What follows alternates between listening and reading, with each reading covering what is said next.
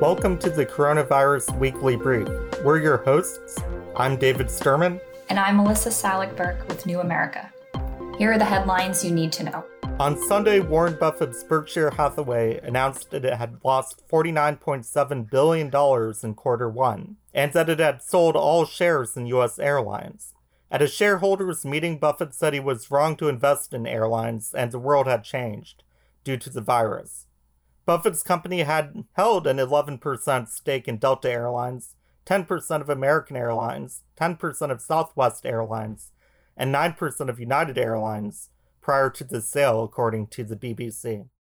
And the U.S. Food and Drug Administration approved emergency use authorization of Remdesivir for coronavirus patients on May 1st. It is the first authorized therapy drug for COVID-19 in the United States, according to the FDA letter. Furthermore, FDA Chief Scientist Denise Hinton said in the letter that there is, quote, no adequate, approved, and available alternative to the emergency use of Remdesivir for the treatment of COVID-19, unquote. And that, quote, the known and potential benefits of Remdesivir when used to treat COVID-19 outweigh the known and potential risks of such products, unquote.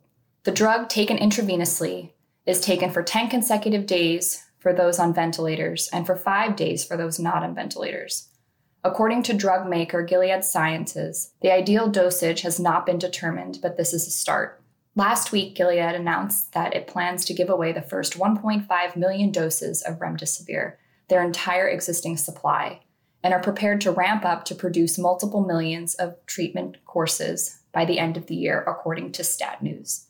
Preliminary data released by the National Institute of Allergy and Infectious Diseases showed that among more than 1,000 hospitalized COVID-19 patients around the world, patients receiving Remdesivir had a median recovery time of 11 days versus a median recovery time of 15 days for those receiving a placebo. On Sunday, Secretary of State Mike Pompeo asserted there is, quote, enormous evidence, unquote, that the virus emerged in a lab in China during an interview with ABC's This Week, but he did not provide evidence to back up the claim. Pompeo added, quote, look, the best experts so far seem to think it was man-made. I have no reason to disbelieve that at this point, unquote.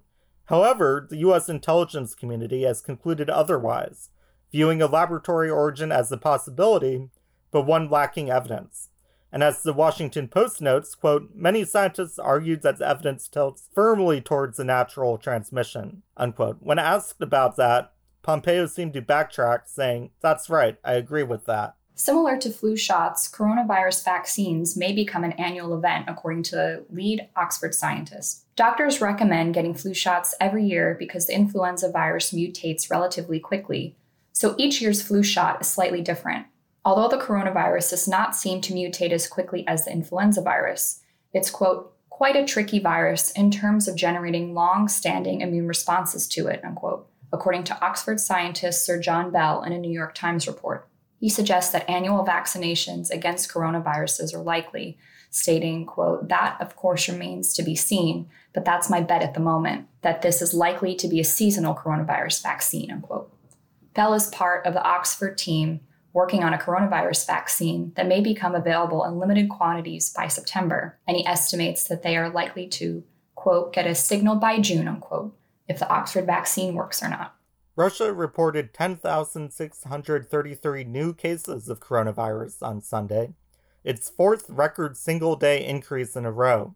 The country now has more than 134,000 total cases, the seventh highest number in the world, and 1,280 deaths. Russia has enforced a lockdown since the end of March, and last week, Russian President Vladimir Putin extended the lockdown through May 11th. In addition, Afghanistan has also reported its biggest one-day increase in new infections to date, with 235 new coronavirus cases, bringing the total number of infections to 2,704. A health ministry spokesman said that 256 health workers had also tested positive across the country. 7 states in the eastern U.S. have agreed to collectively buy coronavirus supplies as state governments across America plan for reopening. Coronavirus researchers predict a higher death toll from coronavirus this summer than previously expected, now that more than 30 states across the country have either eased stay-at-home restrictions or have removed them altogether, according to a report by CNN. The Institute for Health Metrics and Evaluation model